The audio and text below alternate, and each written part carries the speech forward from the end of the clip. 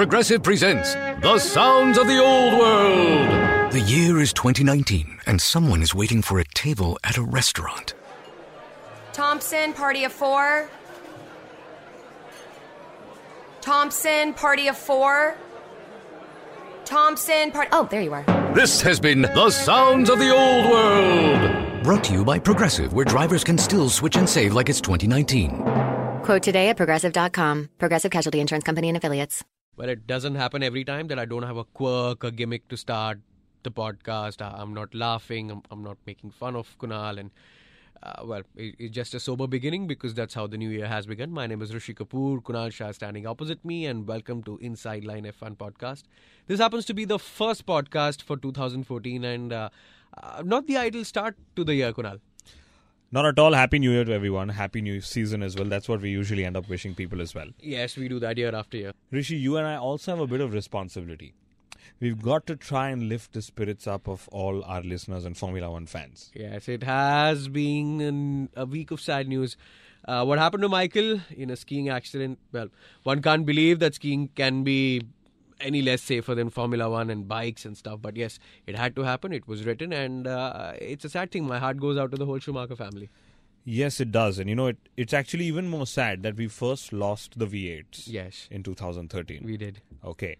And now, of course, Schumacher's stable but critical. We don't know what to make of the media reports. But Rishi, incidentally, I know this is the first podcast like you mentioned. And we usually have our Inside Line Formula One podcast awards. Okay. It's probably time to tell our listeners that this podcast is going to be a tribute to Michael Schumacher. Okay.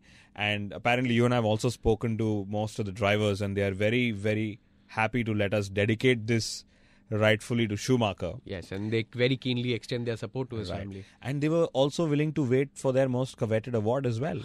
That came as a surprise. It's not the ideal thing to be in coma on your 45th birthday. Kunal and I would really want to extend our wishes. On a great 45th year, it hasn't begun the right way. And we're hoping and praying that he gets all the health. And we've been asked to not come to Grenoble and lend our blood if we want to. And we would gladly do that for Michael. But, you know, here's to remembering the man as a champion, as what he is, as a great human being, and a lot of things about him that people don't know. I remember the day he actually quit Formula One for good. And he said this on radio. It was written on his car that life is all about passion. And thank you for sharing mine. And it just touched my heart. And that man has so much to give to life and to Formula One. Absolutely. And, you know, I can say this for you and I and, you know, the Inside Line Formula One podcast, that Formula One is our biggest passion in life. And, you know, we really thank Michael for being the most perfect driver that there is. And most importantly, one of the best ambassadors of the sport ever. Well, yes. I mean, he's in danger. I understand that. I realize that.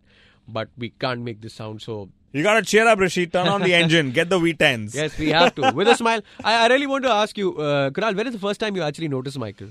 Well, the first time I noticed Michael, I believe it was I think it was 94, or maybe 95. I can't remember. I was a kid back then. But I must tell you my best memory of him, Rishi. That's one thing that I will really make you feel jealous about. Okay.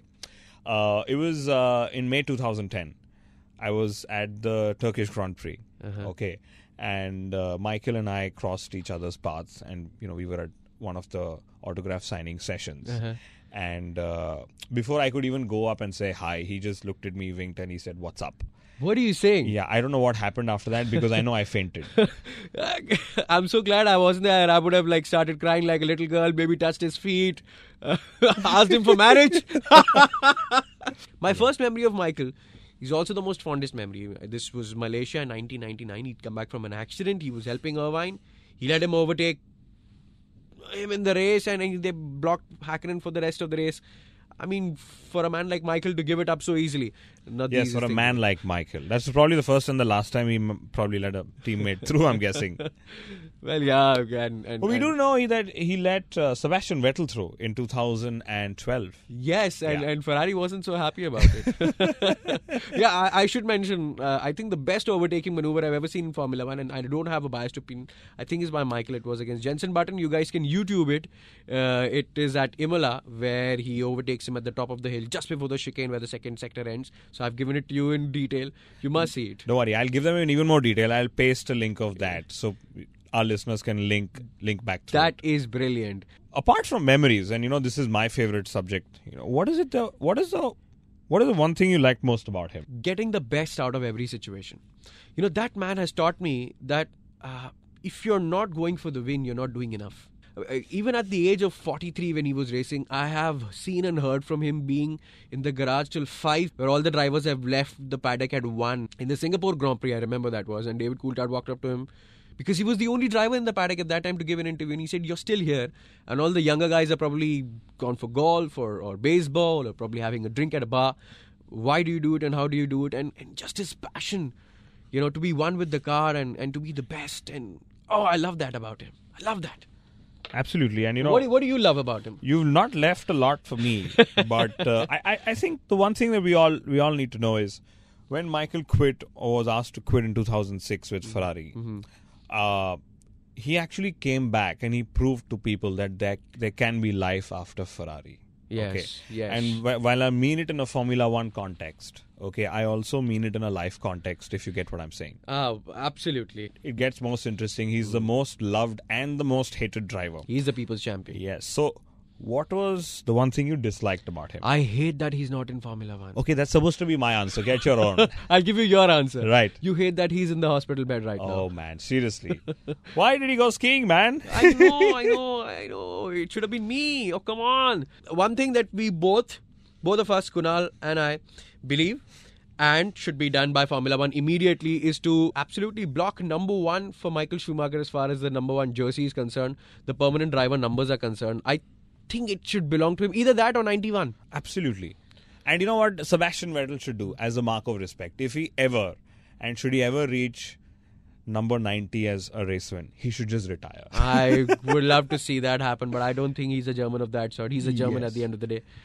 So apart from all this, come on, let's bring in all the zest and the zeal and the stuff back. So once he is back, and you and I both know, and we really strongly believe he will be. Absolutely. What is the one thing that you'd like to see him do, Rishi? I would never like to see him go skiing again. Okay. What would you like to see him do? I would love to see him become a TV commentator. Oh, well, why not join us here? Yes, and of course, then come back, be a co-host, co-producer. He can do everything he wants on the inside line. He can replace you, Rishi, no problem. That was going to be my answer. And probably go and drive a few SLS AMGs and, sign off a few cars, be the ambassador for the sport. Well, there's just so much he could do, but just stop skiing and come back, Michael. Yeah, just come back. We really want you back.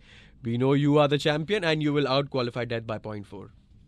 And one more thing, both Kunal and I would like to say for you. That is 1, 2, 3. Michael Schumacher is Weltmeister. I'm bad at German, Rishi. Wendy's Baconator is the ultimate bacon cheeseburger that puts all other cheeseburgers to cheeseburger shame. And now we're bringing that same big bacon energy to shake up and wake up your breakfast with the Breakfast Baconator. Stacked with the fresh cracked egg, sausage, cheese, and bacon. And right now, you can get a free Breakfast Baconator with purchase in the Wendy's app. So get to Wendy's and always be baconating. We got you. Offer available at participating U.S. Wendy's for a limited time during breakfast hours only. Offer must be redeemed via the app. Account registration required.